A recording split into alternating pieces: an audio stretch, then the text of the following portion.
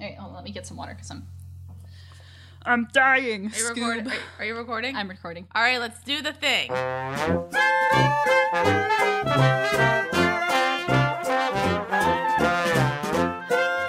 All right, welcome back to another episode of First Reaction Fan Reaction. I am your host, Kaylin Clother, and with me is my co-host, Dara Whitman. Alrighty, and we have a very special episode today because Two episodes. Well, yes, we do. We are talking about the series finale of The Legend of Korra. We have those last two episodes for you, which are episode 12, Day of the Colossus, and episode 13, The Last Stand. Yeah, so the people who joined us over the last 8 months because we were watching Legend of Korra for 8 whole months. We're done. We're done, finally. So hopefully stick around with us when we review our other shows, which we're going to announce our next show at the end of this episode. Yes, we will. So hopefully stick around just because, like, hey, sorry, we're done Legend of Korra. And we're probably not going to review Avatar: The Last Airbender because we've both seen that show. Yes, and that's not the point of this show. That's not the whole point of this show. No. We've both seen it. We might do it eventually, just like for funsies. Yeah. So do we want to make our announcement now? I can do it. Yeah, go for it. All right. Guys, we're doing a live stream. We're doing a live stream. Yay. We're doing a live stream. Basically going to discuss, in this episode, we're going to discuss mainly just book 4 of Legend of Korra, just like what we thought about it. And the live stream is going to be the whole show. We're going to discuss like what we liked, disliked, mainly all of season 2 we disliked. Spoiler alert. How we compare it to the Last Airbender show, Yeah. it's a spinoff. Yeah. Also, if you've joined us while we're watching Legend of Korra, we did this Legend of Korra is actually our second show. Mm-hmm. The first show that we did was Firefly. Yes. We might also, if you have questions about that, we'll talk about that. Yeah. So, if you have questions for us that you want answered during the live stream, and you know that you won't be able to tune in, which I'll give a date here. We're going to have a couple announcements. We'll be updating you on Facebook and Twitter. Mm-hmm. But if you're listening right now, that live stream is going to be in January. It's going to be Sunday, January 21st at 5 p.m., and that's Eastern Standard Time because we are on the East Coast of the United States of America. It's really cold right now, guys. It's so cold right cold. now. It's the whole weekend has been like below zero with the wind chill. Oh my god! Below 0 Fahrenheit, which is like negative 15 Celsius. Dang. So, God, I don't remember to do that math. Anyway, I just like checked recently, so that's the only reason I know. Yeah. So starting at 5, we're. Do we need to say how long we're gonna go for or no? No, we'll go for however long we want to go for. But we'll be there probably at least an hour. So definitely at least an hour. Probably. Yeah. No more than 2. Yeah, but you can come in at any time. You're more than welcome. And if you have any questions for us that you want answered beforehand or you want to ask beforehand, you can leave the questions in this video, really any of our videos. We track our comments. Or you can tweet at us. We are on Twitter at WittyClose. Or you can, I don't know, anything else? It's just a social media. Facebook, if you want to leave a comment there. Or you can email us. We are wittyclose@gmail.com. Yeah, it's any of those things. Or if you don't have or if you're at the live stream, we'll put up a chat thing. Yeah, we should have a chat there and you can talk to us. And we're really looking forward to it. I hope that you guys are able to make it. And it'll be like a nice, chill Sunday. Yeah, and you can ask any questions, like we said before, Legend of Korra. You can ask your Avatar questions because we're not doing that show. So if you want to talk about Avatar: Last Airbender, I'd be open to talking about that too if you have time. If you have, and Firefly too. So. Yeah. All right. Well, I think that's all we have for that. For right now, yeah. Yeah, so let's head over to these last couple episodes. We're going to start with a synopsis of Day of the Colossus. Ooh. What is the Colossus? I wonder what it could be. Maybe it's the giant fucking mech. Giant fucking mech. Giant fucking mech. GFM. Giant fucking mech. Anyway. So we pick up kind of where we ended off on that last episode.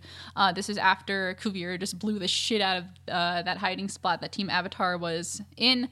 But everyone's alive. Spoiler alert, everyone's okay. Well, not everybody. They're not okay. Yeah, they're alive. They're alive. Yeah. Because again, guys, family show. It's a family show. This show stretches that limit sometimes. It does. Yeah. But still a family show. Family show, guys. Because even Nerd Son is okay. He's knocked out, but he's all right. And he got his brain back, I guess. Yeah. Yeah, he's probably, eventually realizes the error of his ways. But is he redeemable? I mean, it's the end of the show. I don't really care. Yeah, really. We don't have to answer that question. He did not get like a fun and redeemable thing like Darth Vader. Yeah, true. He didn't have a Darth Vader moment at all. Really let us down. I don't care about him. Anyway. Alrighty. Oh yeah, I like that opening shot with Bolin earthbending like the giant wall. Yeah. He's such a badass. I feel like Bolin in these episodes really shines bending wise. He does. He's such like a good bender, and I love Bolin anyway. So really, we're starting our fight here. Most of these 2 episodes were kind of just like fight. I think this episode specifically is mainly just like a giant Return of the King fight. Yeah. But so it's to me it's like it's always hard to like talk about fight scenes because it's like they fight. And it's good. I mean, yeah, like we just couldn't describe. There's a lot of like spirit shooting thing. Yeah, and that mech suit, that whole spirit thing is like badass. I keep forgetting that like the spirit gun thingy is like unlimited power. Yeah, I always forget that because like usually a lot of times like when you see like them like with their big weapon, they constantly shooting it off. Mm-hmm. A lot of times you're like by the end it's like, oh no, we're out of power, and I'm like, well, you just kept shooting it. Yeah. But then I keep forgetting, like, oh, right, unlimited. Well, the first introduction that we have of the spirit vine things is Varric wanting to use it as a source of renewable energy. So it is very renewable in that it never goes out, which is great on one hand, but also if you're using it as a giant weapon, sucks for some people. That'd be good for, like, power outages. Yeah. Like one of, like, use it as, like, a generator. Yeah, it'd be great. Wish we got some spirit energy. Tired of paying for the heating and cooling, I say, as if I pay rent. I don't. I live with my parents anyway. Anyway, there was some fighting. People got injured, mainly airbenders. Yeah. Milo came up with a decent idea for a little bit. Oh yeah, Milo has the idea of to blind the giant mech with paint and balloons. It's a good idea. It didn't work. It worked temporarily. They got a 2-second distraction out of it. You know, not that bad. Then people got injured. Opal got injured. I thought she was gonna die. Mm-hmm. Yeah. Oh yeah. Opal had like a weird moment where you're like, "Is she okay?" Oh no, she's good. Yeah. Good. Yeah. Well, I was just like, "Look, Bolin's being such a badass. He doesn't deserve to lose his girl that he recently got back." Mm-hmm. Good times. Yeah. And before, we don't just have the giant mech suit. We have a whole kind of army of mecha suits that are also kind of terrorizing the city. Mm-hmm. And so then we have that side plot with the citizens who are trying to evacuate, and Pema and Wu who are leading them. And but the problem is they can't get out of the city because the train tracks have been destroyed by Kuvira. Yeah. I mean, I really didn't mind this side plot. Just like everything else is just like fight, mm-hmm. and like really depressing kind of. I'm like, at least there's some comedy, mm-hmm. and it's not bad comedy. Right. And Wu did something. Wu did a thing. Good for him, I guess. Yeah. This is already going all over the place. We are all over the place right now, aren't we? I think, because we kind of want the episodes like back to back. Yeah. So I'm just like, wait, which plots are with which episode? Well, and especially like we said, this is a lot of just like fighting and stuff, which is good. It looks great. The fights are great. It's well choreographed. It's a ton of people because we don't just have our main cast. We have like the whole, like basically the whole Air Nation. Yeah. Some airbenders we've seen before, and some I don't think we've seen before. They've been really in the background, so I don't even recognize them. And they all look great. I love seeing kind of the Air Nation in action because obviously we don't see that a lot, especially before book 3. So to see that kind of coordinated attack is really cool. Yeah, they saved a lot of money from those still shots and the clip show. I feel so bad for this show and its budget problems. Me too. They don't deserve this. But they used them. Look, they used whatever they had. They used it reasonably well. And they did what they had to do. Looks great. Honestly, if you compare this show with a lot of animated shows on today, like this show is stunning. Yeah. Like it's so good, especially with all adult animation because all adult animation looks terrible. That's my opinion. Adult show animation? Yeah. I don't know. Like Family Guy, Rick and Morty. Like there's shows like that. I think they make Rick and Morty. I don't know. I don't really watch any of those. Like I still watch a couple. Styles. Rick and Morty probably makes up for the fact that it's funny. Yeah, well that's the thing. I mean, this is kind of a tangent here, but like they try to be like, oh, it's more about like the humor and stuff, but like they don't need to be that ugly. They're all so ugly. They don't have to be. Like, where's our like imaginative kind of animation anyway? Where's Disney when you need it? Honestly, why can't Do you want Disney to take over more of the world? I don't. They've already done too much. Anyway, back to the show. Disney, you can't buy me. Well, or you could honestly, if you're gonna pay me a lot of money. I'm only human. Anyway. Where the fuck are we? But guys, I don't know if it sounds like this. We're not drunk. We're recording this. It's what, like 12 o'clock? No, it's 1:30. I'm about to say, no, I got here at 12. On a Sunday afternoon. We have a drink. Oh my god. A lot of fighting. Anyway. That was the main part. There's not much to talk about with like this episode just because like if there was just a lot of fighting. Yeah. Which is like, again, it looked great. Mm-hmm. Totally. You'll see our reactions to it. Mm-hmm. I think there were some parts where I went like, oh shit. Yeah. A bunch. Yeah, well, we'll get to some of those kind of oh shit moments later on in this episode because there's definitely one. So one thing that's of a note is that when Kuvira kind of blew up that place they are in, they blew up all of the hummingbird mech suits. That's what they were called. Yes. Okay. They're like dragonfly hummingbirds, I think, but we just call them the hummingbird mech suits. Okay. Which is this thing that Asami and Varrick were working on. Mm-hmm. That was kind of their big project, but most of them are gone except for the prototypes and they try to Future Industries. Yeah, and they're trying to go and get those ready for work-ins. Yeah. A lot of these characters are now kind of situated at Future Industries. This is where we have the scene of Baatar Jr. and Suyin, where Baatar wakes up and goes, "Oh man, I messed up, didn't I?" And Suyin's like, "It's all right." It's all right. The power of vagina is a strong power. She understands that. She understands. Yeah, like her husband's kind of, like, wimpy. She understands. Well, some kind of power play was in place there. Anyway. God, they love each other. What a lady. God, I still don't care about Nerd Son. So on the rooftop of the factory, this is where we have a scene with Varrick and Julie. And Varrick's trying to tell Julie something, but he's kind of beating around the bush about it. And he goes into his whole life story. I thought that was really funny. It was. I like that. But he uses that. He has an ostrich horse named Mrs. Beaks. Great. Never telling you I grew up on a farm. I'm like, okay, this is sunny. Do you like gladiators? So they use this opportunity. Varrick is able to create a giant EMP, which takes out all of the mech suits, but not the giant one. No. The giant one is still operational because of something. And spirit power.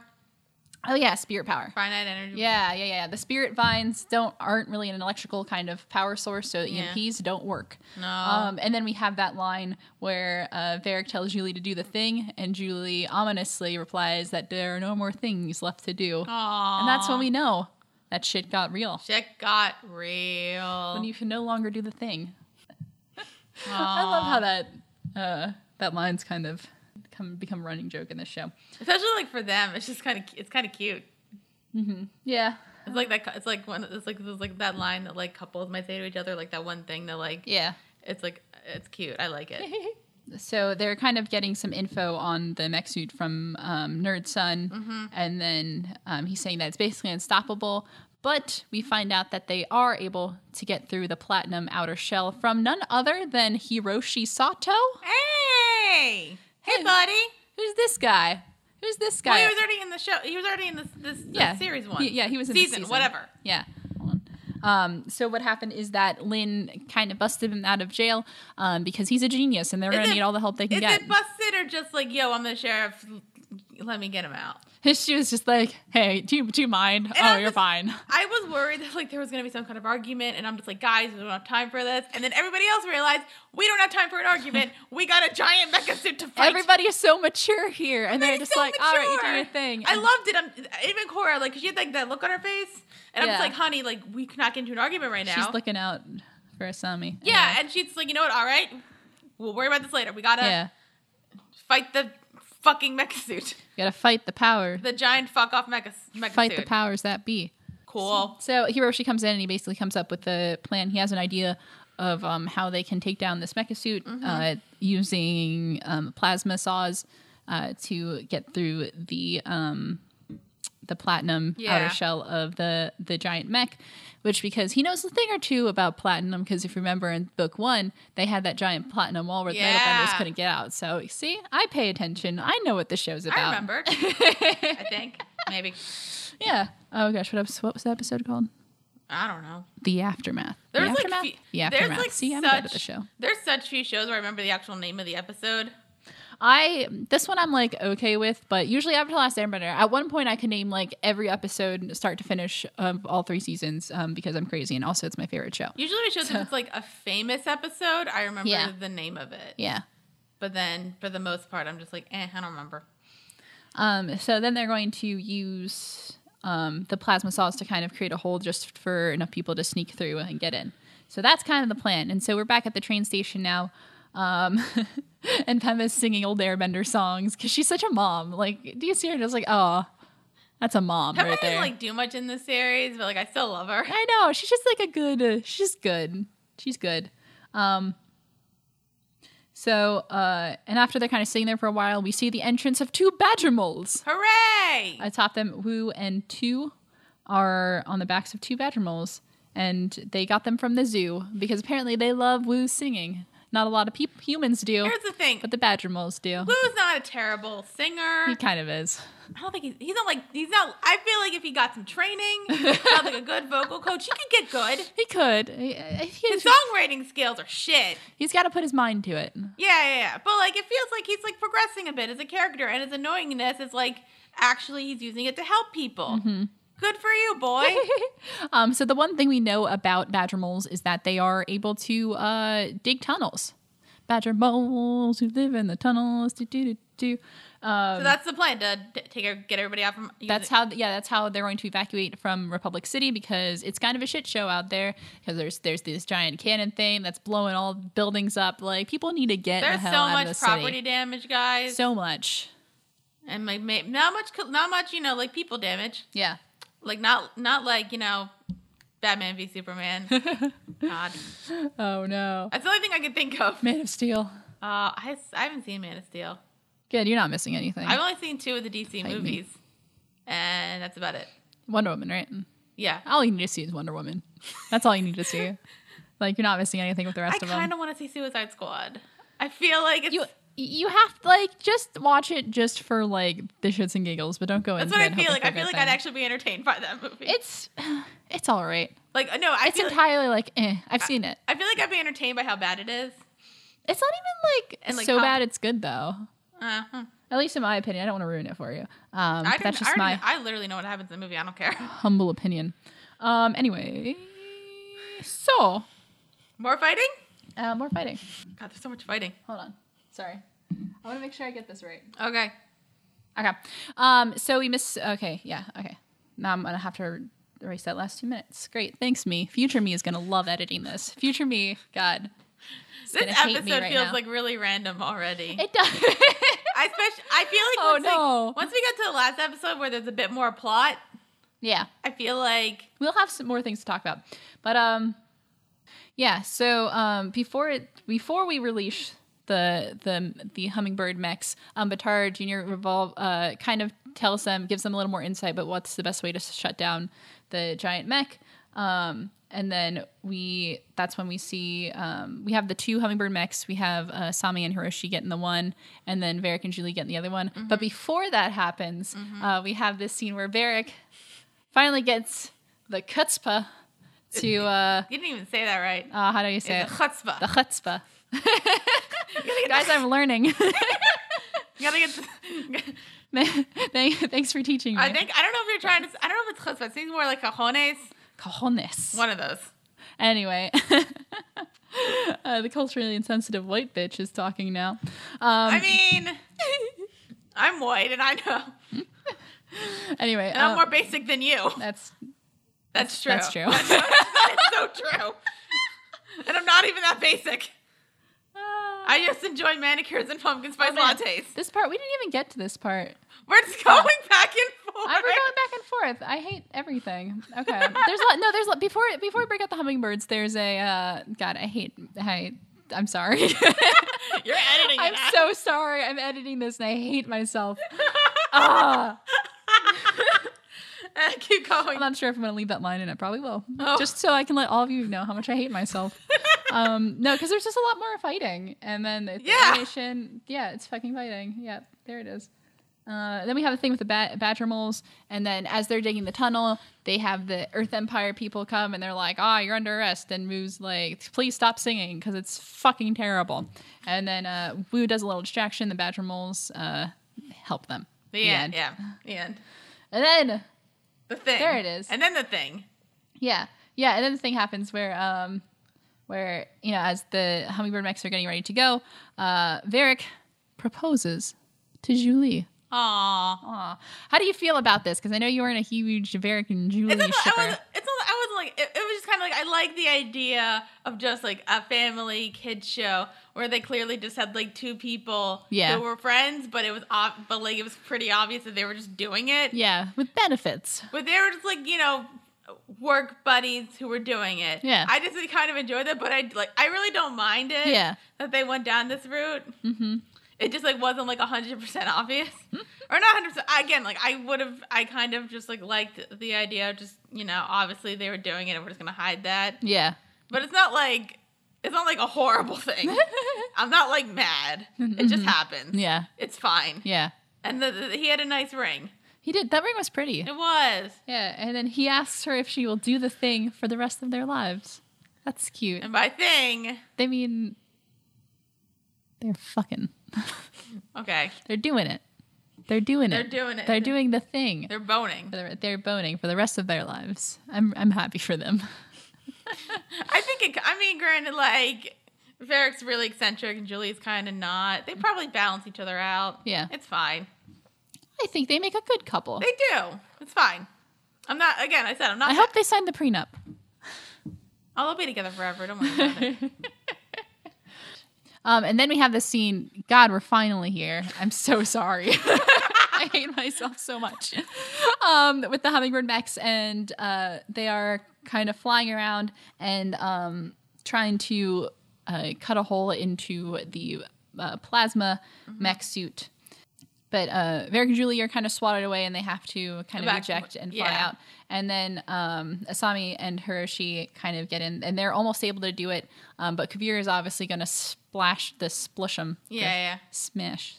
Yeah. What's the word I'm looking for? Splash. Splat. Squash is a better word. Squash him. But Hiroshi's very determined, and he tells his daughter he loves her.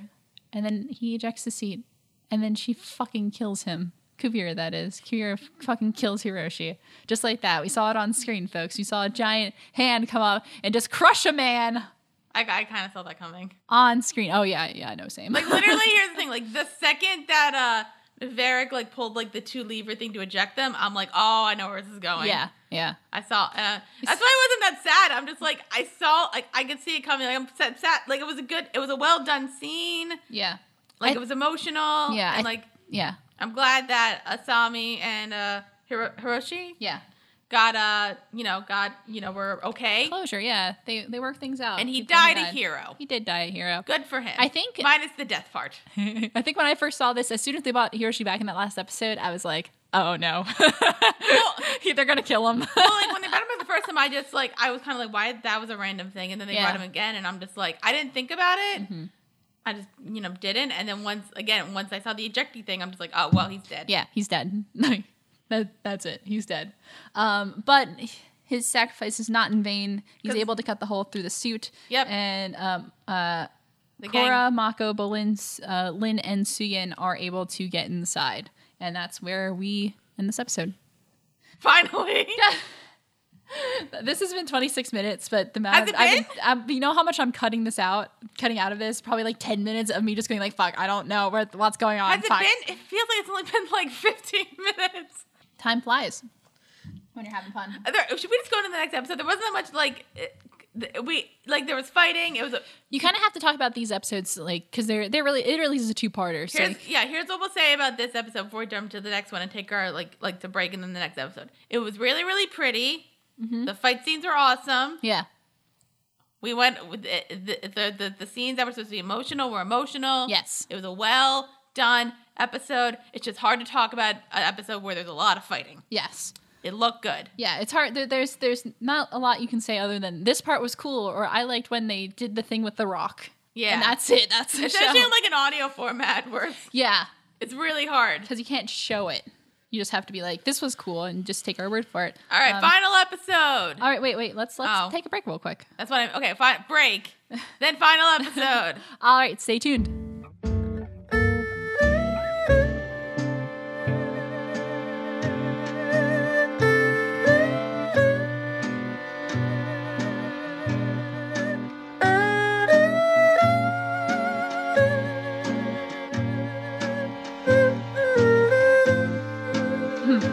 All right, welcome back. We are going to be talking about the 13th and final episode of The Legend of Korra, Book 4 Balance. 52nd episode of Legend. We were just talking about, this is episode number 52. There's 52 episodes in this series. Mm-hmm. Oh, and you know what date this episode aired? When? On my birthday!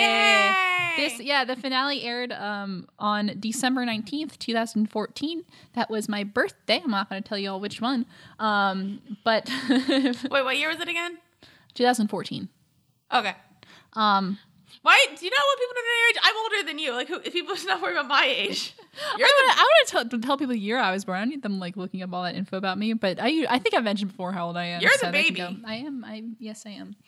I'm a baby. But anyway, so this was like the best fucking birthday present. I don't think that is this is the best birthday present ever, honestly. I don't know. I got you that Batman hat one year. That was good. That was I don't think that was I think that was Christmas, though. That was Christmas present. Okay, yeah. So this still stands. I got you that really dumb Batman hat. I still have it. It's upstairs. With the mask. Yeah. I don't think it fits on my head that well because I have a big head. Anyway. I don't know. I got it at FYE. So, The Last Stand. Let's talk about it. X-Men The Last Stand? No, not that. Let's not talk about that. I again, haven't seen that movie. Good. You're not missing out on anything.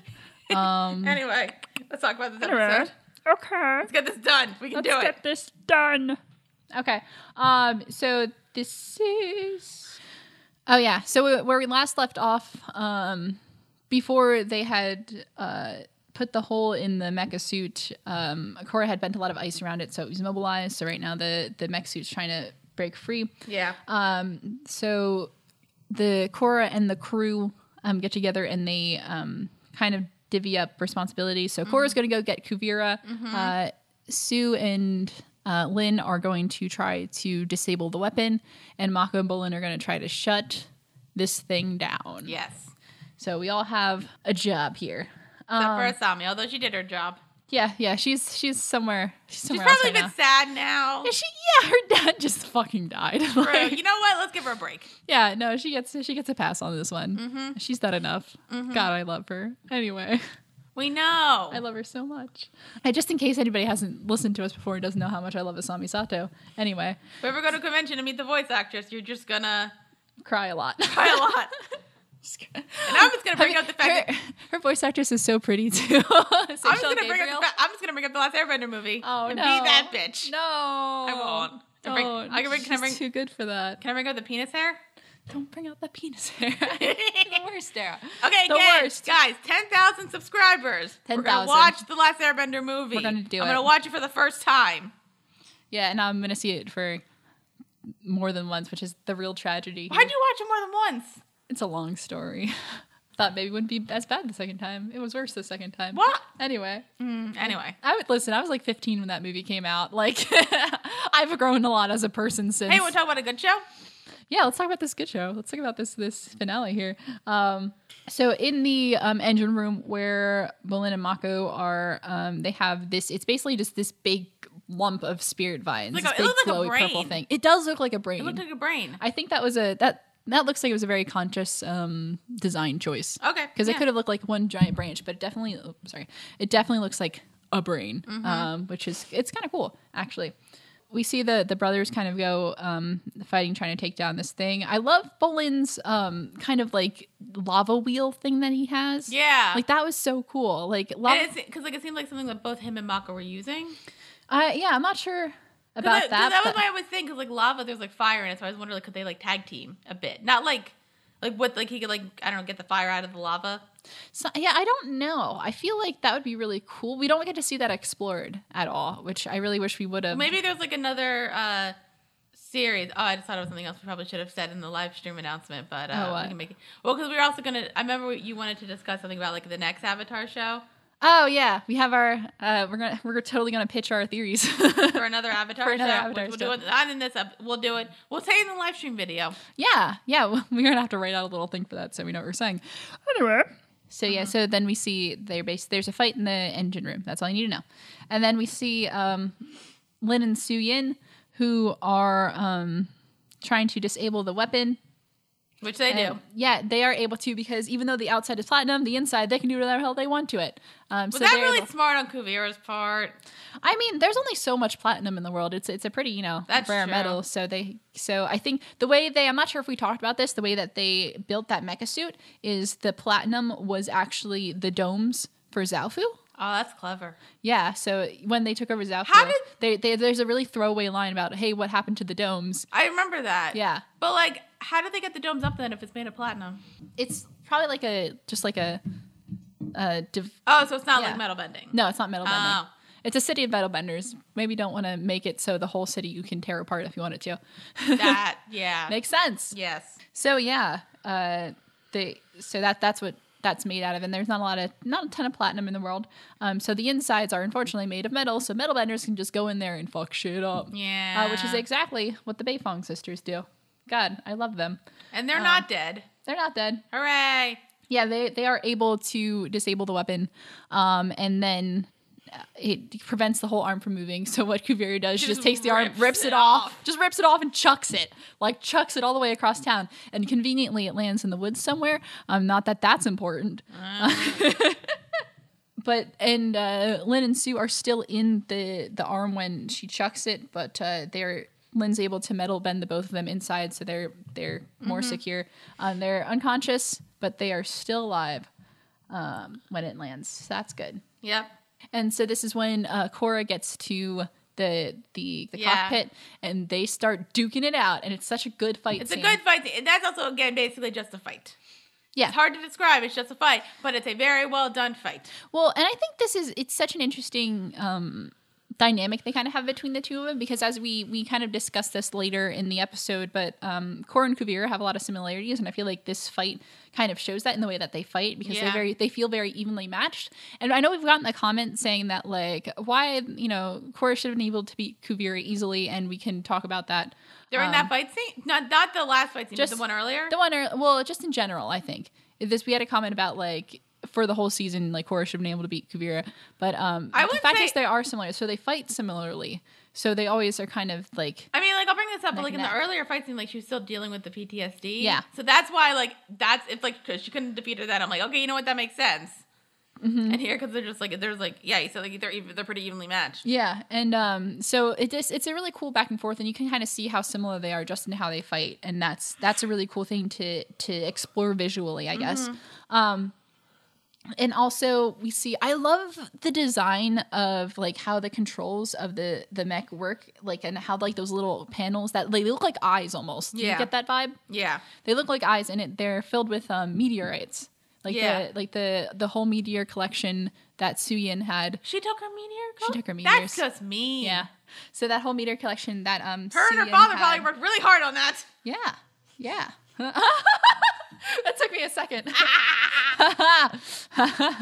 It's a theory. My personal headcanon. Anyway. So, yeah, and that's how she controls it, which is so cool. And it's just, like, a really interesting design. I have no idea how that would actually work logistically. Who cares? But who cares? It looks cool. Yeah. That's all that matters. So, and they start fighting with them too, and it's really cool to see. Like, the meteorite is such, like, a cool material because it has almost, like, a very, like, liquidy property to it. Yeah. Because, like, you made the comment that it looks almost like the poison. Yeah. It's not, but it looked like it, and so that it has a really cool effect when you start bending it. Yeah. So I like that. It's just a really cool visual thing. So back in the engine room, we have Mako Bolin are fighting again, and they are able to take down the levers. The guys, and then they pull the levers, which is what they were supposed to do. That's what Patar told them. But the whole system has been overridden, and they are unable to control right there. So they have to figure out a way to take this thing down. So Mako's like, all right, y'all get out of here. I'm going to zap this. I'm going to zap this thing with some lightning. This scene was so nice. It was good because... Bolin's kind of like, you don't need to prove that you're awesome. Like, I already know you're awesome. Mm-hmm. I mean, we don't. Well, Yeah. Like, I know, like, some comments, like, we might trash talk Mako a bit much. I do like him. Yeah. The only time he's a horrible character is when he's broody Mako. Yeah. Or a boyfriend. Yeah.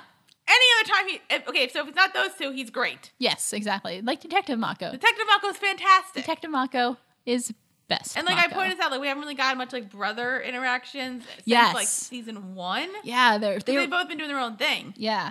They've both been, like, kind of independent characters, which is kind of nice in that, you know, we don't just focus on them being brothers. They're not kind of a package deal. I think just, like... they have their own development, but also we don't really get to see a lot of interaction between them. Sometimes, like, I forget that they're brothers. Yeah, honestly. I guess, like, probably, like, when they went to go see their family in season 3, that was a bit... Mm-hmm. A little bit, yeah. Yeah, and also probably because, like, they're not drawn... Like, they look similar, but they're not drawn, like, identical. Yeah. So, like, it's kind of... You just forget sometimes. Yeah. That they're actually... And it was just, like, a really nice scene. Yeah, and it's just like a really good scene where just they're being brotherly. And I was actually concerned because, like, I'm like, if they're gonna kill off any major character, the one I could only see is Mako. Yeah. He was the one I could see dying. They kind of set it up like that too. So yeah, I'm glad. But, like, spoiler, he doesn't die. Yeah, he gets injured. He's okay. Yeah. He does get it. His hand gets kind of crispy. I was like, I hope Bolin comes and saves him, and then he did. And that kind of comes full circle, too, because, you know, Bolin tries to make a point to Mako that you don't always have to be, you know, the hero. You don't always have to put yourself out there. And Mako's like, I don't want to argue about this. But in the end, Bolin comes back to save them, and he's the real hero here. Well, they're both the hero. They're both Mako, the hero. You know what? Mako did a good job. Mako did a great job, and Bolin did a great job, and they're both really good. I think it was, like, partly him and then, like, whatever Korra did that kind of, you know, caused the thing that happens. Mm-hmm. The thing. That you'll bring up as soon as you finish drinking your water. You mean the part where it blows the fuck up? Yeah. That probably costs a lot of money. Yeah, boom. So Mako is able to override the whole thing, and that causes the core to explode, and Kuvira and Korra are still fighting, and they go a-flying. Hooray! Well...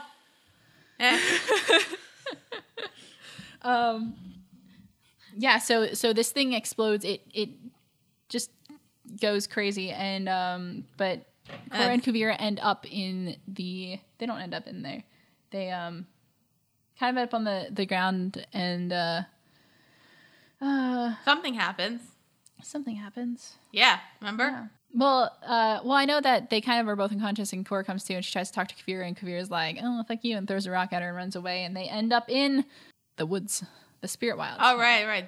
I forgot. There was like multiple explosions, weren't there? Yeah, there's a few explosions. All right. Yeah, so they end up in the spirit wilds, which one thing that's also there is the laser thing, the giant laser gun, and she gets like up on a thing, like on like vines, really quickly. Yeah, that thing. And it's made out of platinum. Yeah. How? I don't know. Is it like the Batman thing? What Batman thing? Like, you know, how did Batman get here? Real quick. Answer. He's Batman. Yeah, it's Kuvira. All right. How did I explain to myself the entire of The Dark Knight Rises? He's Batman. Yeah. Well, this is Kuvira, so she's able to get it, and she, in a fit of probably poor thinking, she just like sticks this giant cannon on Korra and tries to blow her up, but Korra gets out of the way, and so just a bunch of shit that starts blowing up. And like she tries to get it, and I thought like the spirit vines were gonna start fighting back. Yeah, because we kind of had this discussion, like, you know, if Kuvira is heading into the wilds, Kuvira's done a lot of shit to piss off the spirits. You know, kind of maybe the spirits are gonna have their revenge. Maybe that's was how we're gonna end it. I brought back Princess and the Frog because I started thinking of Dr. Facilier and Friends on the Other Side kind of thing. Got friends on the other side. Are you ready? Yeah, na, na, na. Are you ready? But that's not what happens. She finds the thing. But as the spirit cannon is going off, it starts to interact with all of the spirit vines because they're made of the same material. Yeah. And they start glowing. And Korra's like, hey, you should turn that thing off. And she's like, oh, I can. I'm like, no shit. Yeah. What did everybody tell you? And that starts blowing up. And then Korra does a thing. And the thing starts, Kuvira is about to get blasted, but Korra steps in to save her. And Korra is able to bend the spirit energy. So much spirit energy. Which is something that's been alluded to early in the series. Like in Book 2 Spirits. So, she had that kind of control over the spirit world. And there's no, it's something she could always do. It just kind of depended on how well she could do it. Yeah, and then in an early episode, the one with Zahir, he makes a comment about having control over the spirit world or whatever. So the Avatar, being, kind of part spirit, does have that ability to kind of shape spirits in the spirit world. And so, she can fucking bend spirit energy, which is some dope shit. So, and that's what happens. And, but the thing, the energy keeps on growing and it creates this giant explosion that everybody has to run away from. And thankfully everybody knows how to run away from things. Yeah, I think this was the giant explosion I was thinking about, not the other one. Yeah. And so everybody knows not to run directly away from it. You get off the path of it. Yes, thank you. Everybody in the series is not a moron. So thank you. I appreciate that. I don't mind that when that happens because, I think, at that point, you're just thinking, holy shit, explosion, and then to panic mode. Mm-hmm. So, if somebody just, runs away from it, I'm not super surprised. Because, you don't know what you're going to do when you're in a panic mode. That's true. Probably cry a lot. Just fetal position. But this explosion has some other effect. It creates a new spirit portal. Ooh. Right in the middle of Republic City. Well... That's fine. Look, we got a new airport. For a vacation, maybe. Who knows? Oh my goodness. So, but once that's cleared, the other characters kind of come out and they're able to look around. They start looking for Korra and they can't find her, but the spirits are back now. We see the spirits kind of emerging from the spirit portal. Hey, look, the spirits are back. Thanks for nothing. Thanks for all the help, assholes. So Korra and Kuvira are nowhere to be found, but we kind of flash to them and they are in the spirit world. Hooray! And they're not dead. And we kind of have this interesting conversation between Korra and Kuvira where Korra's trying to convince Kuvira that they're similar. That, they have, and Kuvira's like, nah, we're nothing alike. And then Korra's like, no, we a lot alike. That's what this whole season's about. Yeah. Literally, it's called balance.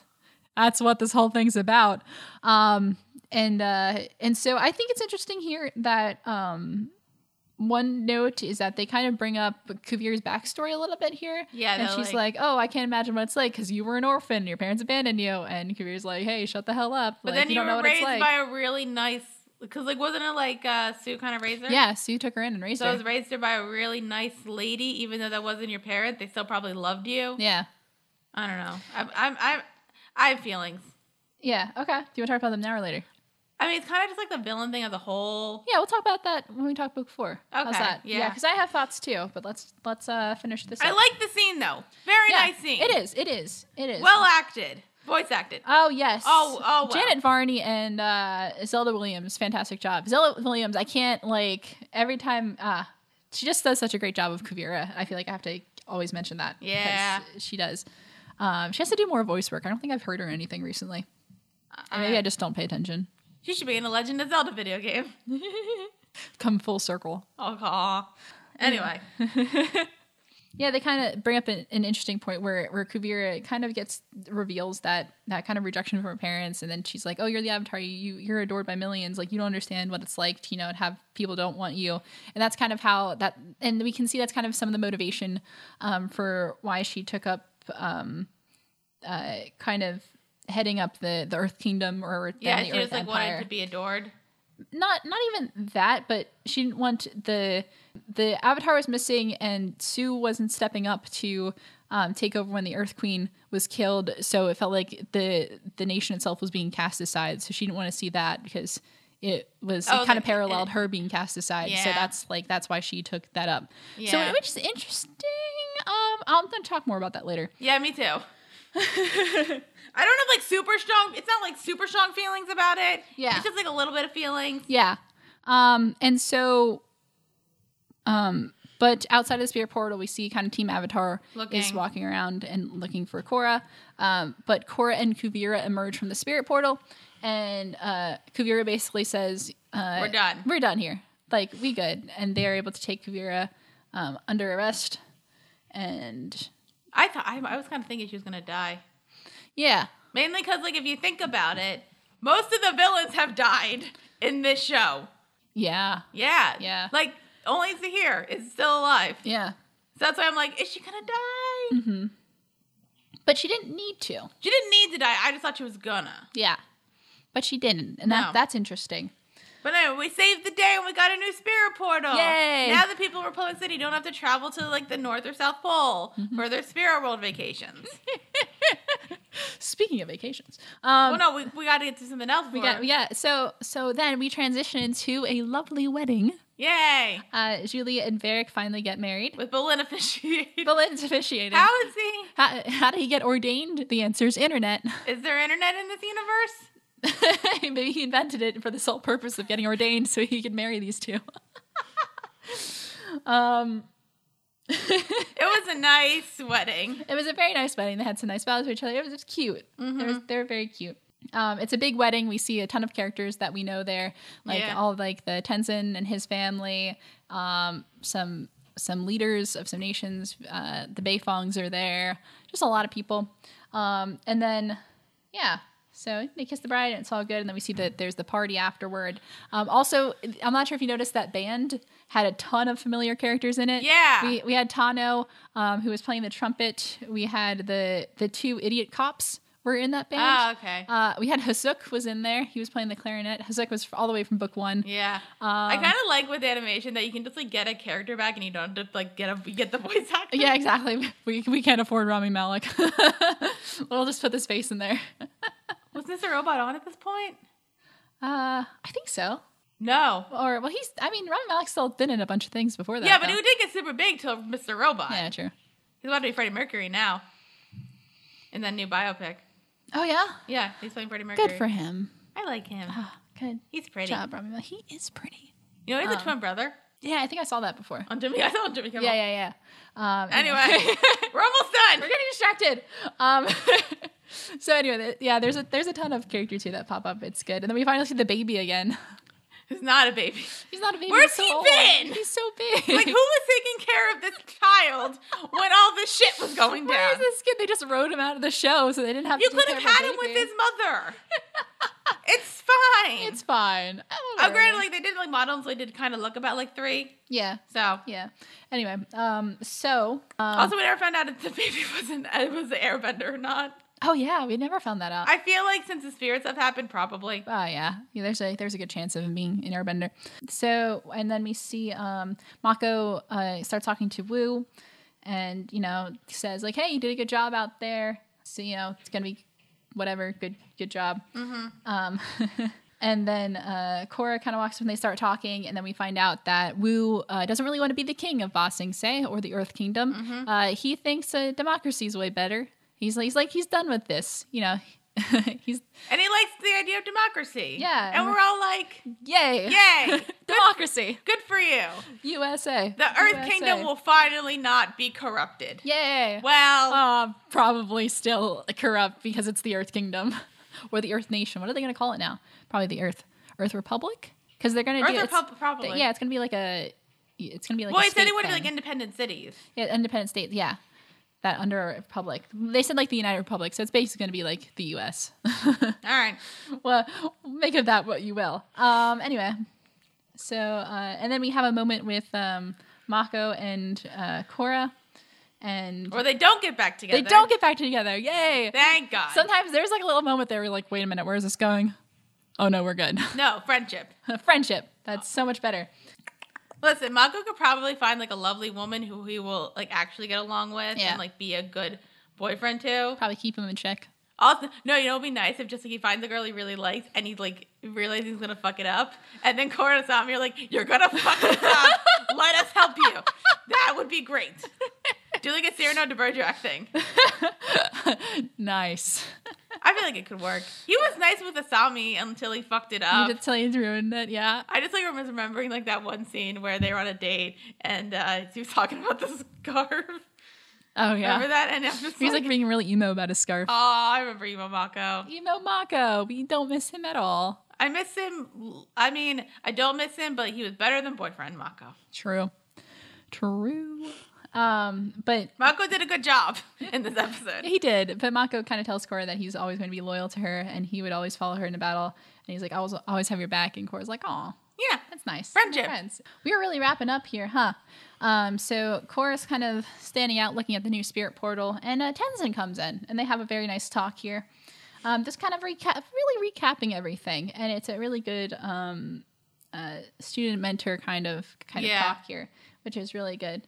Tenzin talks to her about like Raiko's plans to expand the city, blah blah blah blah. Anything good here?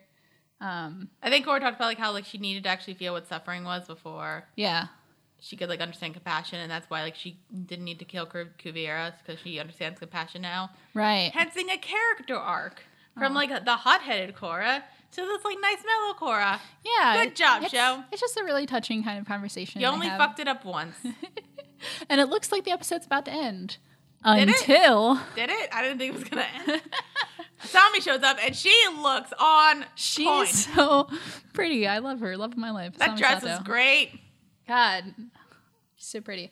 Anyway, so Asami comes in and interrupts. This is payback for remembrances. That whole episode. Anyway. Asami comes up and tells Tenzin that Varric's trying to use a glider suit, and Tenzin's like, oh no, and like runs off. And then Korra and Asami kind of sit together, and they have a moment where Korra wants to apologize for being gone for 3 years, and Asami, and it's very nice. And they hug, and it's adorable. Yeah. Asami talks about how she wouldn't have been able to handle losing her father and Korra in the same day, and they hug. Who wouldn't? Oh, yeah. And it's like, it's sweet. It's a nice hug. Yeah, it's so nice. Oh my God. And then we mentioned the vacation thing. Yeah, and then they mentioned that after all this shit that's went down, they could really go on a vacation. And of course, like, hell yeah, let's do it. Let's go. Like, where do you want to go? Let's just the two of us. Let's go. Yeah. And Asami's like, oh, we could go to the spirit world. Great idea.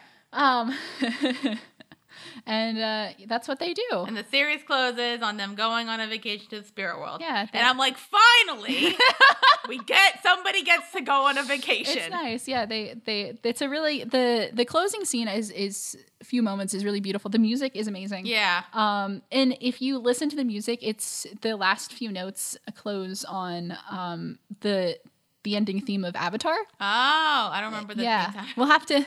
I'll have to replay it for you. Okay. But it's like that part like destroys me inside every time because like I'm huge with musical motifs. Like I always pick up on musical motifs. So like when I heard that for the first time, I was like, oh my God. Aww. But yeah. So Korra and Asami they hold hands and they go on a vacation and they leave off to the spirit world. And that's it. Yeah. Oh. I'm really emotional, guys, just thinking about this. Anything you want to talk about specifically? Because we haven't really we've alluded to it, but haven't actually discussed it. We haven't talked about this. No, we haven't. So, guys, if you haven't figured it out already, SS Korra Asami is fucking canon.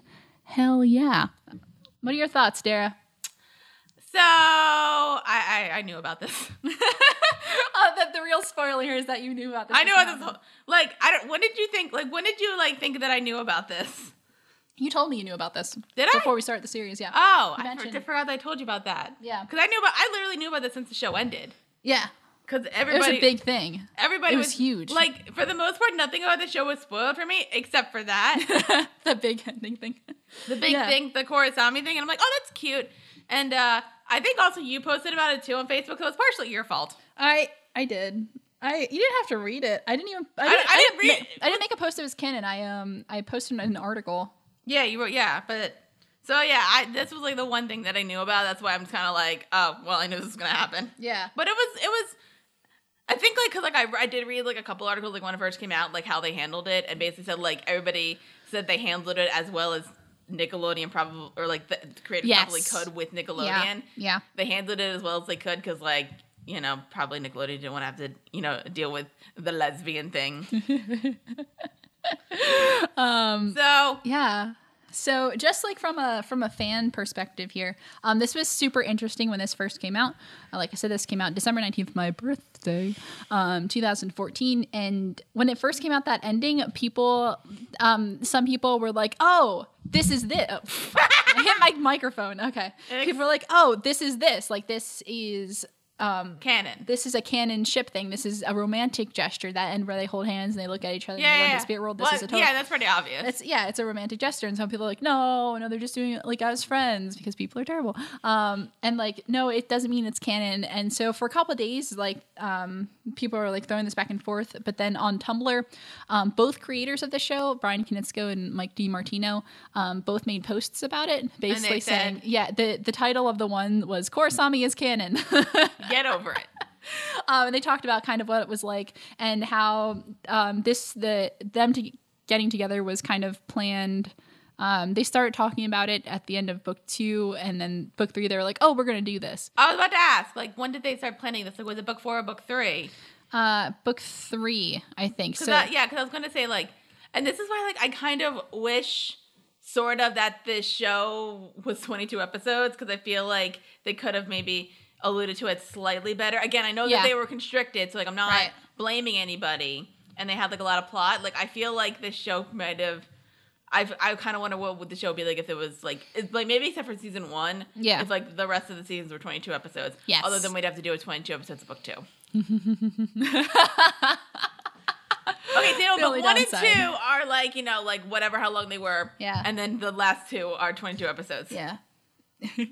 So the end. There it is. But yeah, no, I agree. They probably could have done it a little better, but they were restricted. They were like if we think about how much technical constrictions that there were with like the budget and the fact that, you know, kids shows are not the best when it comes to LGBT stuff. Well, they've gotten just in the past 3 years so much better. True. It's I feel like when people look back at this, they're gonna be like, what? They could have done so much better. Look at all of these shows. For example, even another Nickelodeon show just kind of low-key introduced LGBT character in one of their cartoons. I think it's The Loud House. Did The Loud House do it? Yes. Which is also, But like right after this came out, kind of Steven Universe kind of struck a huge stride. Oh, yeah, I heard with a ton. So Steven Universe has a ton of LGBT characters, basically. Well, I say a ton, but I mean, maybe like for the next Avatar show, they can actually like show them like maybe a wedding picture with them if they're still together, which I hope they are. That'd be so nice. Like maybe you could say they adopted a child. Yeah. That'd be so nice. Anyway, but what was I trying to say with this? Oh yeah, so when people look back at this, they're not gonna. I'm not sure they'll be able to realize how big it was in that moment when it came out, and how this was basically not unheard of because it had been happening. I think Adventure Time had been more. Probably on the most progressive in the end of shows that were coming out during this time. Mm-hmm. But the shows that came out like right after this kind of were a little more upfront with it. I'm especially thinking about Steven Universe, and there's a couple more that I know have done it, but I can't remember off the top of my head. Steven Universe on Disney or Nickelodeon? Cartoon Network. I feel like Cartoon Network is way more, allows a lot more. I feel like Cartoon Network's kind of like because like Nickelodeon, I think like it might have changed. I haven't watched Nickelodeon since I was a kid. But, like, that's, like, super kid-friendly. And, like, Cartoon Network feels like it isn't. Mm-hmm. It might have been at a point. Cartoon Network, they have a lot more range with their shows. Like, their more popular shows are rated TV PG as opposed to Nickelodeon and Disney, which have their main shows as TVY7. Yeah, Yeah, they have a lot more room to kind of play around with there, I feel. Another things I want to make sure that we clear during, in those kind of... post we want to make it clear that Korra and Asami are bisexual. They are not lesbians. Yes, that's what the creators say. Like they're not kind of discounting their relationships with Mako. Like they are both attracted to men and women. That kind of works. Yeah. No, I wasn't I kind of just like, you know, it was kind of thing where like, oh yeah, like they dated Mako and they, you know, obviously they both cared about him and like we're into it. But then there's just like that thing where it's like, I don't know. I'm not really great with like spectrum stuff. I guess I wasn't thinking like straight. I don't know if I was thinking like straight up lesbian. It's just like, you know, two people fell in love. Yeah. That's how I kind of. It's all like a spectrum. So you can be as vague with it as you want, but some people be like, oh my god, they're lesbians, and you're like, technically, you know, they're bisexual. I guess like, I want to make that a point. There's like a bunch of stuff, especially in the '90s, where like somebody would like. I'm thinking of a couple shows that were like the character was straight for a while, and like they not only just dated like. The opposite sex, but we're only into that, and then they put them with like somebody of the same sex, and then they just like said they were gay. Yeah, well, that's like a '90s thing. Yeah, and in a lot of the past, bisexual representation in media is like kind of sucked. because there's like the stereotype bisexual people are like super promiscuous or something, or like it doesn't exist, or it's just a code for you're going to be gay later, basically. I remember when I believed that stereotype. I don't anymore. Good. I'm glad. Because, I read about it. Read a book. Or like watch some videos of people who are bisexual who were dating somebody. Yeah, like I have heard the joke. I've heard this one joke about bisexual people saying like eventually they pick a side. Oh no. No, it's just like a joke saying like they might like fall in love with like the one, and it's probably gonna be like somebody of like the one sex. Yeah. Well, I mean, obviously, most people are monogamous, so you're gonna end up with one, but that doesn't mean you're gonna be exclusively attracted to that one for one side, quote unquote, for the rest of your life. I forget where I heard that joke from, but it was actually the whole thing was funny. Yeah. Anyway. But a point I want to make here is that talking about how progressive kids shows have gotten in the past 3 years and how it's might make this look not as progressive in the long run. This is still the first or should I say LGBT protagonist in a kids show. Is it? Yeah. Oh. Yeah, because if you think all these other shows, they're always the side characters. They're not the main character. True. Yeah, so all these other shows, like you can have a ton of, not straight characters, but this is, I'm talking about kids animation exclusively, or just kids shows in general, because trying to think that they always have the main character usually being straight, maybe sometimes white too, and then all the other characters are like the quote-unquote diverse characters. But this is, we have a queer woman of color as a main character, and this is awesome as a protagonist. So I really want to take a moment to kind of just highlight that and say, I still have yet to see that. So, bam. Yeah, and two people who are totally progressive in their spectrum stuff. We got Kaylin over here. Hi. I'm like... Resident queer Kaylin Clay. And me, who is... not that interesting when it comes to her sexuality. Yeah, that's all right. I know what I like. Hey, you know what you like. I know what I like. It's all good. It's all good. Anyway, so yeah, so we got a chance to talk about that. I think I kind of hijacked that just because that's something that's important to me. Well, you know more about it than I did, so. Yeah, so you have any other thoughts on that? On the whole thing? Or just that's particular, then we'll kind of go back and I mean, it's good. I'm happy about it. Like, because like it seemed like for a long time, like everybody's like, we got to shelter our kids from these queer people. Yeah, because it's all disgusting, and you gotta like all they do is just have sex all the time. And I'm like, I mean, that was probably the case like when they had to like be in the deep in the closet. Yeah, but now it's like we're more open, and it's better. Yeah. Woo, progress. It's better for people because, like, now, like, it's okay. Like, I'm like, I mean, my thing is just, like, I don't give a shit. Mm-hmm. You're happy? Cool. Mm-hmm. I don't care. Yeah. So, like, and, like, I kind of like the kid shows are kind of realizing, like, oh, no, like, we don't actually, like, there's some people out there who are like, we need to shelter our kids. Well, yeah, it's still, like, not great with a lot of the parents out there. But the people who are making shows these days aren't straight. Yeah. It's, I mean, like, it's those artsy types. Hello. There are the parents out there who, like, really don't give a shit and, like, they want their kids to be exposed to everything. Yeah. To probably, like, in case, like, their kid needs to, like, come out one day and then, like, it's not even, like, coming out because, like, they'll be okay with it. Right, exactly. Like stuff like this is so important for little kids because it's a kid's show. And when you see this, it's like, yeah, so it's interesting. Also, the people wwho saw Korosami coming is super interesting. It's definitely people who I feel like are not straight are like, oh yeah, like saw it coming like a mile away just because it's easier to pick up on those things. Mm-hmm. I feel like people who maybe aren't or who aren't surrounded by a lot of like LGBT stuff won't get it as easily because it's like. Because we're so used to seeing narratives with romance go a certain way in shows, like guy meets girl, they do this, or they look at each other like this, and we know. But because we can't do that a lot sometimes with the younger shows, you have to kind of look for it in different ways. And that is kind of apparent with how people would respond to when the series ended. Like, that wasn't romantic at all, and other people being like, oh, yeah, it was. Listen, look, I do feel a bit bad. Yeah. For you. You don't get to be with Asami. Even though she's a cartoon. I am so sorry, honey. It's all right. Listen, I'm a huge Korosami shipper, so I'll take it. If Asami Sato is only allowed to be with one other person if it's not me, and that's Korra, so we're good. I just want Asami to do my hair, honestly. Honestly. Oh, God, I love her so much. Anyway, so let's I think we spent enough time on that. So let's talk about other stuff from book 4 as a whole. Hooray! There's a lot to talk about here. Where do we start? I think we had some, let's talk about the antagonist. I think we both had some thoughts about that. Yes. I've been thinking about this for the last couple of days, like what I thought about her. Okay, so, I don't know if people are going to get mad at me about this. No, go for it. I think she's like the second worst, but she's way better than Unalaq. Right. Yes. Like she's like up to, but I think Amon and the Awesome Gang were better. Yeah, so give me some reasons. Let's rank them out. Here's the thing. I like the fact that there's a female antagonist. Yes. Because we don't get much of those. Mm-hmm. Although, hint for our next show, there's going to be a lot of them. Oh, I'm excited. Fair amount. Well, yeah, fair amount. And I like the fact that she is a stone cold bitch. Yeah. But I think my biggest problem is just, like, I never fully understood her motivations. Right. And, like, at the end, it just kind of, like, we got her motivation, but it felt really, like, it dumped on us.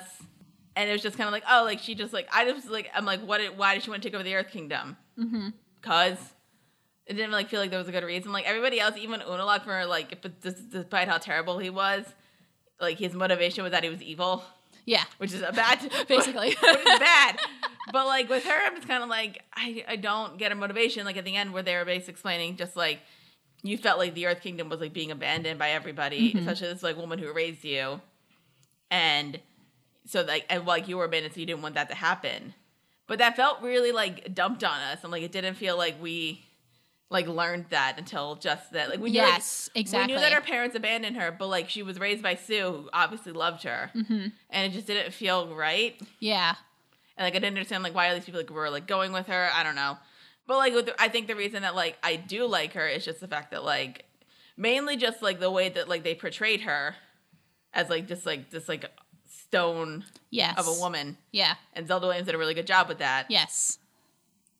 And that's why I liked her, because, like, I just liked her personality. But, like, everybody else, like, I either, like, with Amon and the Awesome Gang, I liked them. I thought they were interesting, and I understood why they were doing what they were doing. Mm-hmm. I was going to be right. It's like, I didn't until too late, and even then, I'm kind of just like... And even the idea of, like, the balancing, like, she's a lot like Horror, I'm like, yeah, but I felt like you didn't really give that away until the last minute. Like, yes. Like I said, if I feel like if the season was 22 episodes, they probably could have done that. Yeah. And maybe, not cut the budget. Right. I kind of feel bad. I felt bad for saying that, but, like, I feel like if they had the budget that they wanted and maybe could do longer seasons, she would have been a much better villain. Mm-hmm. I agree with everything you just said. Hooray! That's awesome. You touched on, like, all of my points. Yeah, because it's so weird because the thing with the Awesome Gang, the Red Lotus Gang, was that, like, you were supposed to not know what they wanted until the very end because they were constantly being like, well, what is that you want? Like, I don't understand. And they were purposefully keeping it a secret until those last few episodes. And here, we didn't need that. This season, we could have had that reasoning early on, and it wasn't, and they don't have to spoon feed it to us, but we're supposed to be able to draw it ourselves, and they didn't really spell it out until those last few minutes when they're like, oh crap, we need a reason, we can throw it out there. Well, the whole thing with drawing comparisons to Kuvira's backstory, we could have had that in a flashback in, like, earlier episodes. We could have seen, like, maybe, like, a second of, like, Kuvira being young, and we're like, and some kind of parallel, be like, oh, she acts the way she does because this is a direct result of this moment when she was a kid or something like that. We really don't see it. Yeah, and I lost my train of thought. Oh, well, yeah, and, like, they meant, obviously there was, like, the one episode, I think it was, like, the Battle of Zafu or something, where they mentioned that, like, obviously her parents, it was abandoned, right? Like, they didn't die. Right, she was abandoned. That's her whole thing. She's like, even her own parents didn't want her. She's got, like, abandonment, which is fine, but, like, and the fact that, like, Sue was, like, she was basically raised with the family, or just, like, Sue kind of took care of her? I don't know the exact situation. Probably, like, raised with the I imagine. I'm not even sure if she's raised at like a kid or, like, just as a protege kind of thing. So I don't really know. Yeah. So, like, if she was, like, raised, like, with Sue as, like, kind of like the mother figure, I feel like Sue was probably good, like, mother figure, like that. And, like, it just seemed like, okay, well, then why are you, like, why? I mean, I get, like, obviously being abandoned kind of sucks, but, like, I feel like if you have somebody who probably loved you your entire life, I don't know. I've never been abandoned by my parents. I don't know the exact feeling. Can't relate. But yeah, but, like, I don't even, like, how young was she? If she was, like, like a kid, I kind of get it more. But if she was like a baby or like a toddler, you might not even remember. Yeah. And like the fact that she was like, well, like Sue wouldn't like help rule the earth, so I'm gonna do it. I'm just like, okay. Yeah, and that like makes sense, but they definitely didn't. It could have been paced out better as far and explained. It kind of felt like they were more focused on Korra. Oh my god, why didn't they like? Because like Korra was like trying to get better. They could have just like done like a balancing where they were kind of like showing both of them, and like there could have been like plot points. They probably could have just there was a good plot points, but like I feel like this season might have been a bit more interesting if they kind of did like a thing where they focused mainly on Kuvira and Korra and showing them kind of like her getting better and like understanding Kuvira and then like seeing the balance that they need. Those constant parallels between the two instead of I feel like that probably like cool. There was some the plot there was some other plot lines of like cities getting captured and like that whole thing that were good and like I enjoyed them, but I'm kind of just like, okay, like right, maybe this would have been better. Yeah, that's good. No, that would have been really cool to see. I think like having this those. This is why I should write television. Get on this, Dara. Let's go. Let's write a show. No. Oh my god. I feel like we probably could because like I'm pretty good at like coming up with ideas, and you're a way better writer than I am. I'm a half decent writer, I like to think. But no, I totally agree with everything you said. That's really awesome. Yeah. Yeah.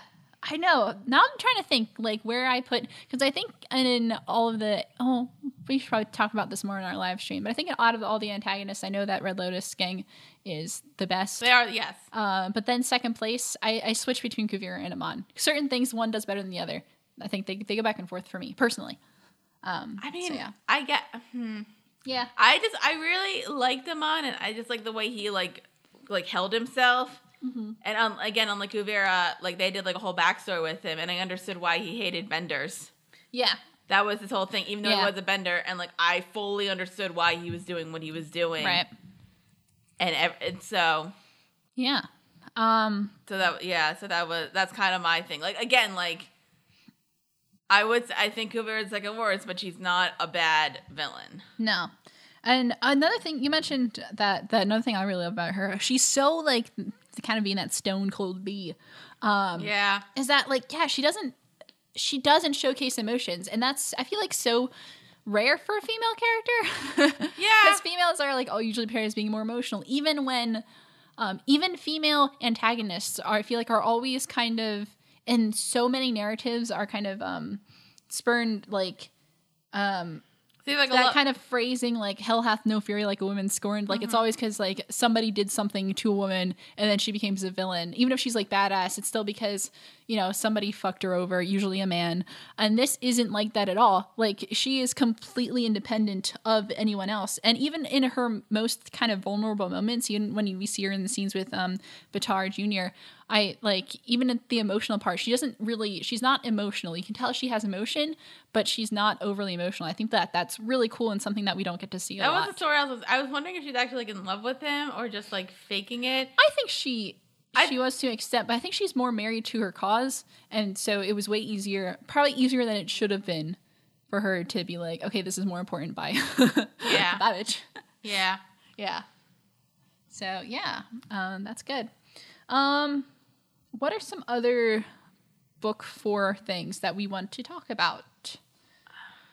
I don't know. I mean, it was good.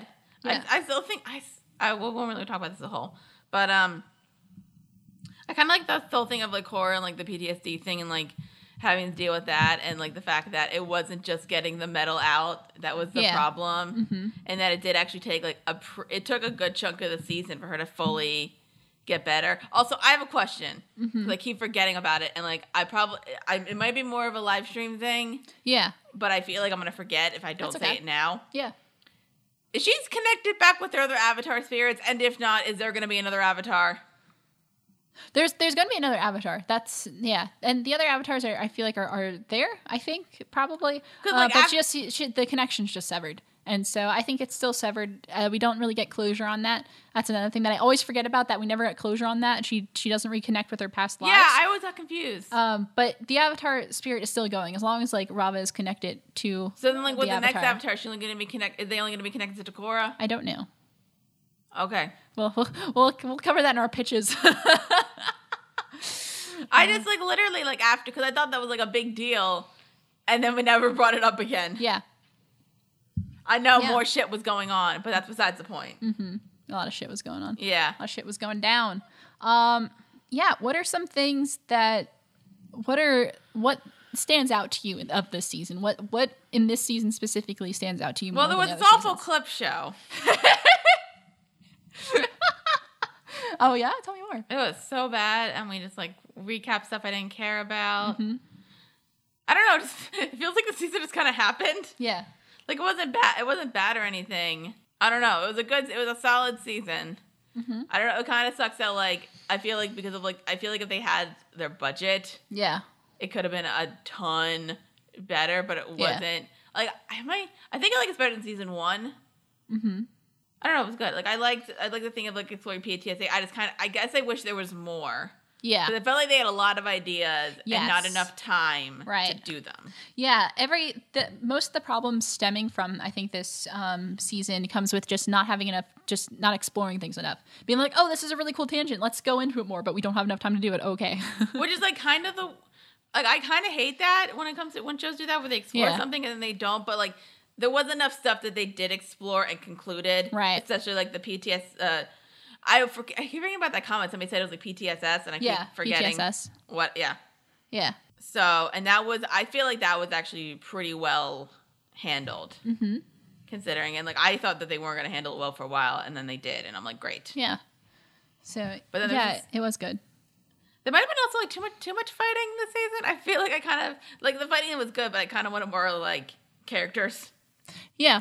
Yeah. I like. This show has such good fight scenes, though. Like they do.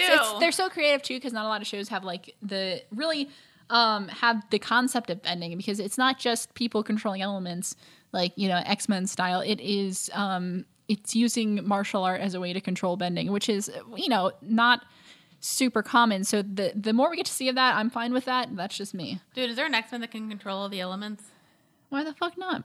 Rami Malek can in the fucking Breaking Dawn movie, the Twilight movie. I didn't see that. I've only seen 2 of them. Yeah, the very last one. I'm pretty sure it's Rami Malek. I know he's in it. Yeah. He plays Ben, the guy who can control the elements. Actually, I've never seen the movie. I read the book though. Why'd you read the book? I was like 13. Give me a break. So was I, and I still only read. Listen, I've only read like 2 of those. I read 2 of those books, and I've only seen 2 of the movies. Mm-hmm. Although I feel like I should probably sell them eventually. Probably eventually. I do love myself because, like, literally I first heard about the books and then I saw the teaser for the first movie. Yeah. And I realized how the book was going to end. And then I read the book and I was pretty much right. Nice. Oh, Twilight. Remember that time? I remember it. Yeah. That was a solid, not solid time. Those actors are doing fine. They're doing all right. Some of them are. Yeah, sure. Like what else? Oh, what are some things that you really didn't like about the season?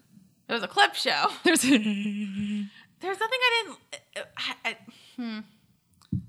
There wasn't anything I super disliked. There wasn't anything like I loved. Yeah.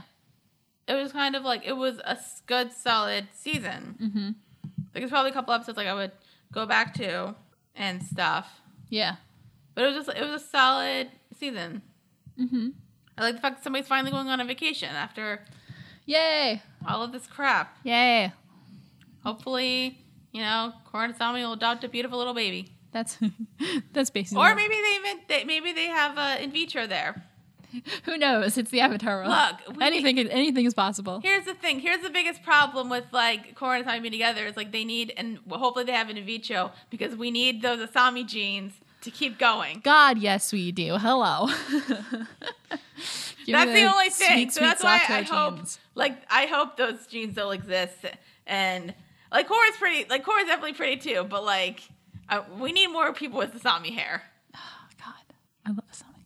Anyway, all right, keeping it in my pants. Fuck, what was I saying? Anyway. What are your thoughts on this season? Do you agree with me? Or? Yeah, no, things that stand out. that I love. Korosami. Is that it? I was a huge Korosami ship when this show first came out. When did that ship like start? Was like right away? I think it started out as kind of like a crack ship in the first season, and then after the first season ended, and everybody was kind of done with Kuromaki. Everyone's like, wait, guys, why don't we just like take the two girls and ship them together? And everyone was like, holy shit, that's genius. Let's do it. And so I think between book 2 and book 3, it started getting a lot of traction. And then when book 3 premiered and they had that moment in the first episode, everyone's like, oh, hell yes. Oh, hell yes. And I think I did that. I think it was after the first season was over. I'm like, this is dumb. I want to get another ship. And then I was like, oh, now I ship this. Great. Awesome. And then I haven't left since. So it's been a great ride, everyone. I'm having a real good time. Also, quick question, which has nothing to do with the show. Not the drug crack, but what does like crack mean? Oh, like a crack ship? A crack ship is like... well, I see like videos that say like this show and then crack, and I'm like, what does that mean? There's different things. Crack has a lot of different meanings in fandom, but a crack ship is like a ship that is kind of like has no basis, absolutely no basis, and a lot of times it's done for shits and giggles. When you see a show crack, it's usually a comedic video with like audio clips from like different shows or like comedy things, and then dubbed over a show. So that those are your two different types. I just thought it was like if it wasn't actually canon, you just called it a ship, and then if it became canon, you just called it canon. No. Or I know there's like AU, which is like alternate universe. Yeah, no, a ship in general is just a relationship. So a ship can be canon or non-canon. It can be ridiculous. It can be a slash ship. Slash is kind of like crack, but slash is usually sexual, right? Yeah, basically. I knew that. As you guys can see, I don't read any fanfic.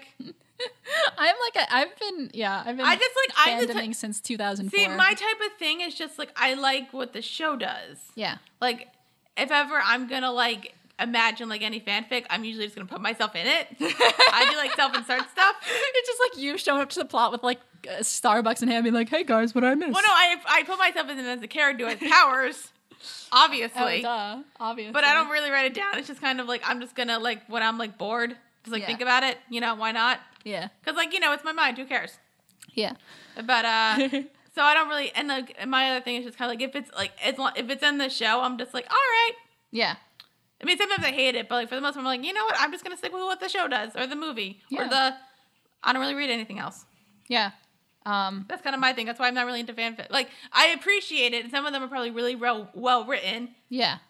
Like, there's this Zootopia comic out there. Stop. Oh, God, Dara. We left that in 2017. We did not bring that with us into 2018. Not that evil. Keep it there. Let the past die. I didn't read it. I just, like, watched the Bible Reloaded video of it. Or Hugo and Jake, whatever they're called now. Yeah. And, like, it doesn't seem anti-abortion, though. It just seems like these two people should have had a conversation. Guys out there, if you're in a relationship with somebody and it's going somewhere, have a conversation about children. Whether you want them or not, you need to have that conversation. Oh my God. Okay. Yep. We're not going to talk about this. We have a comment corner, don't we? We do. I don't think I talked about. Did I talk about my negatives for? No. Well, you didn't. My negatives for this season, I think I can sum up with is stuff that I want in the overall series. We'll talk about that in the live stream. So that's a plug for the live stream, everyone. January 21st, 5 p.m. Eastern Standard Time. Anyway, send us your questions. Yep. So speaking of questions and comments, we have a comment corner. I gotta get my laptop over here. We're almost at 50,000 total views. Oh shit! Thanks everyone. There's one about the baby. I don't know if he's had that one. Read the baby one. Here's the thing that gets me. Pema had the baby in the last season, and it was confirmed that this one starts 3 years after Korra's fight with the Red Lotus. So why is Tenzin's baby still a baby? He or she should be walking taller by now, 3 years after the birth. Do you think we would notice Nickelodeon? There's four upvotes. That's by Pat the Man. And yeah, well, we didn't see. Yeah, really don't see Rohan running around until like that last episode. And he looks about 3. He's like 3 years old. Yeah. We're always bitter about the baby. The thing that I said, not good, no, not good, not good, not good. Sure. That's Catherine Ice Johnson. Thank you for quoting us. Yeah, that's funny. Shadow Lover. Of all the avatars I've worked with, wait, did she train with more besides Aangam? Tenzin's not an avatar. Yeah. I think it's just the one. Yeah. I think there was the only one. She means only Korra and Aang. Yeah, and that's Nicholas. who responded. Thank you for answering. I appreciate it. Thanks for everyone who answers people's questions for us, because we usually don't get around to them until Comment Corner. So thanks for doing the Lord's work for us. People are saying we talk over the dialogue and miss important details. They missed a key point Kavira made. I think I pointed out that I missed that point. I don't know what the point was. I think that's from That's a book 4 one. I see. I forgot what episode that was. It looks like not the clip show, probably the one before that. I might have missed something. Something about the audio and the ambient sound. Something got screwed up there. Yeah, no, we fixed that. If you guys listen to our reviews, which is you should, because you're listening to one right now, you'll see that we had audio issues last time, so we got that fixed. Don't worry. Yeah, somebody called me annoying. Again, if you think I'm annoying, can you tell me why I'm annoying? And if it's like my voice, I'm sorry. Whatever. Maybe she's born with it. I am. Maybe it's Maybelline. Oh no. I like Denzen's son Dave, who says, I think you commented on one of our videos before, hi, and who says, oh, come on, you're telegraphing too obviously. And I think that's talking about me and how every time Cora and Asami interact, my eyebrows go up and down. You do. Because I love them so much. I'm sorry. It's one from Know Your History, which you will say later. Oh, yeah. We're going to know your history. If you're listening, stay tuned, because boy, do we have a surprise for you. Somebody said, love your reaction. I think that's Michaela Diaz. She comments on a lot of our stuff. So thanks, Michaela. We really appreciate your comments. Juan Pierre Ruth, Core Steph Arm to Prince whose face is everything. True. Some stuff from the clip show. I think that's one yeah, we have some clip show comments, and let's get Varric's rendition of the story almost made up for the fact that it's a clip show. Almost. From Ember Quill. Ember Quill, who is also a frequent commenter, so thank you, Ember Quill. Know Your History also said, yep, Nick straight up fucked up the show with this one with budget cuts. True. Anita Norris, I deal with this episode considering the finale we got. It was a cost-saving measure, and I think it was well worth it. I'd give her that. It was worth it in the end. I mean, we have... everyone has mixed feelings about the clip show, but it's fine. It's could have been a lot worse. So yeah, it is worth it in the end with the ending that we got. Michaela Diaz says we're funny. Yay. Thanks, Michaela. I'm gonna fuck that name up. I'm gonna say Nide Beni Orika Nenji. Sure. I'm very sorry. I like that Kuvira is confident and has the voice of a leader. She's fearless, skilled, and determined to succeed. She is a badass. She is. I'll give her that. We have a thread here. I like this one. It's not really let's give some context. Oh, yeah. This was Opal and Bolin were kind of, not doing great. Mm-hmm. And that's when Opal wanted Bolin to come with her to help for your family, right? Yeah, and I got mad because it seemed manipulative. And this comment is by Time Monkey. It says, it's not really manipulative. He wants a way to make it up to her and her family being captured. It's partially his fault. So helping to free them makes sense. And like Lynn said, it's a family matter, and he wants to be part of the family. Then he has an obligation to help them. Dre Ferreira says it is manipulative. And then Time Monkey comes in and says, if she wasn't actually willing to forgive him, it would be. That's a good point. It's a good point, but the fact that the matter is if to me it felt like we need more help. This guy wants to get on my good side again. Mm-hmm. Let me just let him do that. Yeah. So to me, it's manipulative. Mm-hmm. Cora is the best boy. Cora is the best boy. Yay, more. Boy? Solitary conversation. Oh, can I do this? I'll read this one. This is a lot. You don't need to read the whole. I mean, they like us, and basically they said we love the show, and they like the way that we talk about stuff and the idea. Thank you. And then other stuff. And then they have a comment about the romance stuff. So wait, let me try to summarize this because it's a long comment. This is on our review of the 3-episode review. Yeah, the 3-episode review, and this is a solitary conversationalist. Yeah. Yep, solitary conversationalist. So if you want to check that out, go over there. It's a very good comment, and we very much appreciate it. Is it basically how Mako fucked up? No. No. I just want to give my thoughts, not really directing it all against Siri, just my feelings. Basically saying Cora wasn't a great girlfriend to Mako either. Cora, forceful spirit, added only aggravated Mako's stupidity of all things on the romantic kind. The two were just a terrible pair. And basically saying that. True. Oh, yeah.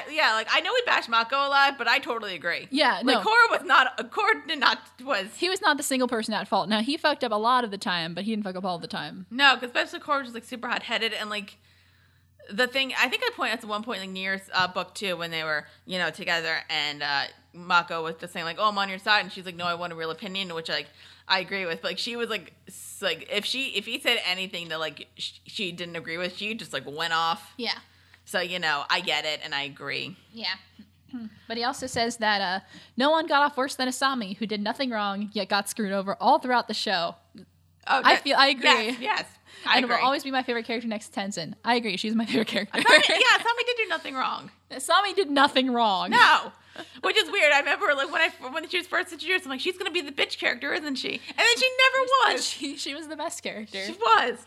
She was so nice. So thank you for that comment.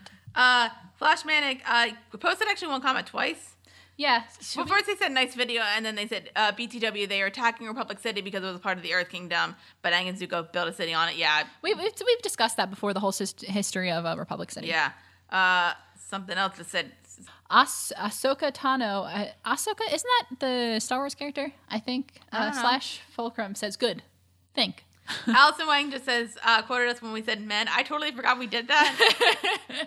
You're confused about the comment. Like, I don't get this comment. Like, no, we said that in the show.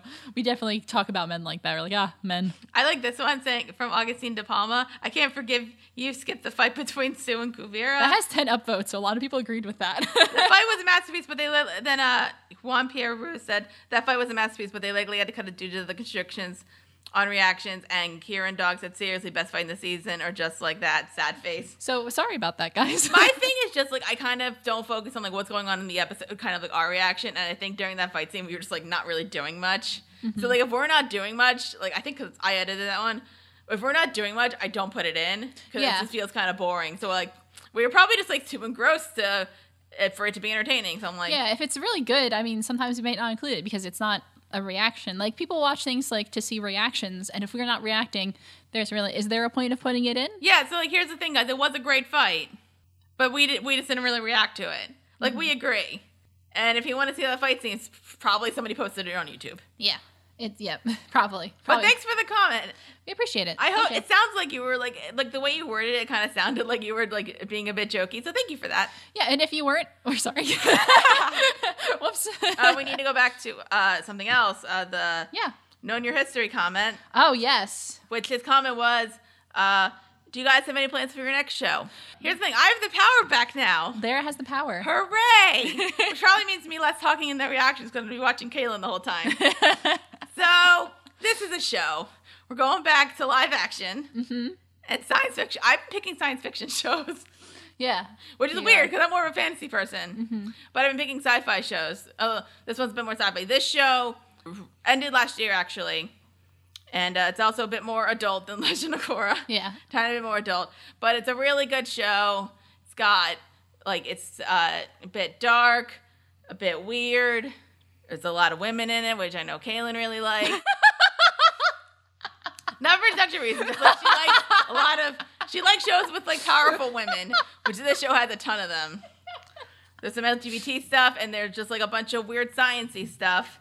There's a lot of female villains. Some of them might be played by the same person. Guys. Cue the music.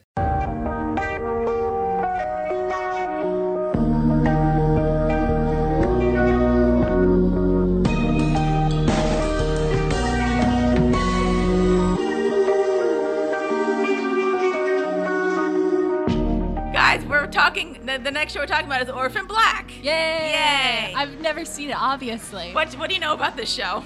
There's clones. Anything else? They're all played by the same person, Tatiana Maslany, right? Yes. That's all I know about this show. Hooray! This is going to be great. She got an Emmy for it, didn't she? She did. I'm looking forward to it. She did. She got, like, because for a while people were like, she needs to win an Emmy. That was, like, the weird year for the Emmy, because I remember she won it, and then for Best Actor in a Drama, it was Rami Malek who won. That was a weird year. Oh, yeah. Yeah, I remember that. And we were also happy that she won, because she's so good. Yay. She is the queen of my heart. She will be a queen of Kaylin's by the end of the show. I'm sure. I am sure. I feel like you're really going to like this show. I hope you guys like it, too. Like, if you came in through Legend of Korra, I'm really happy about that. Please say who Orphan Black if you've seen that show and you really like it, or if you've never seen it before, watch it with us. Yeah, exactly. Like, the whole show isn't just for fans to watch a fan reaction. It's an excuse for you to get something off your watch list.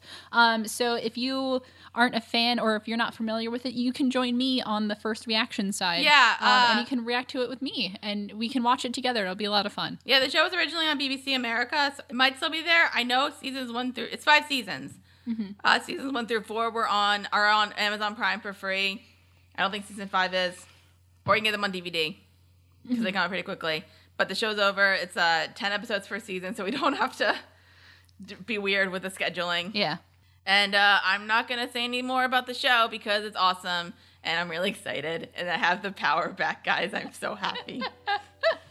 So I'm looking forward to it too. It's gonna be a shame not to have the power anymore, but I'm excited to watch something I haven't seen before. Yay! So, yay!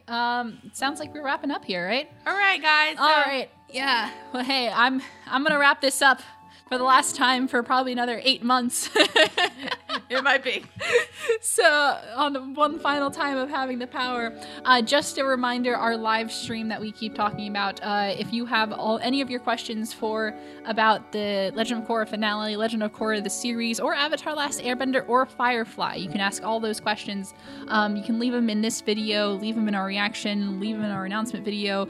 You can tweet them at us. We are on Twitter at Witty Close. You can Facebook them to us. We are on Facebook. We are Witty Close Productions on there. Shoot us an email. We are wittyclose@gmail.com. We also have a Patreon if you ever feel like going out there. We are Witty Close on there.